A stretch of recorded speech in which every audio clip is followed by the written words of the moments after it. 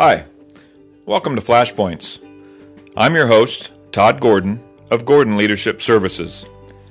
In this podcast, I'll share some brief 1 to 2 minute insights for everyday leadership as we strive to be impactful servant leaders wherever we may live and work. Every day brings with it opportunities to lead and to grow.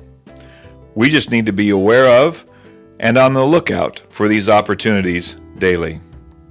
Join me now for some brief thoughts on my journey as we strive to be better and be better together. And now, let's get to today's podcast.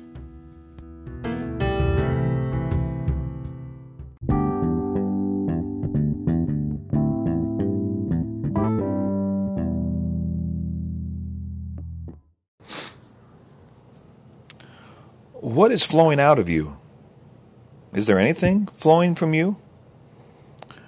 Are you using the gifts and the talents that you have to help and serve others?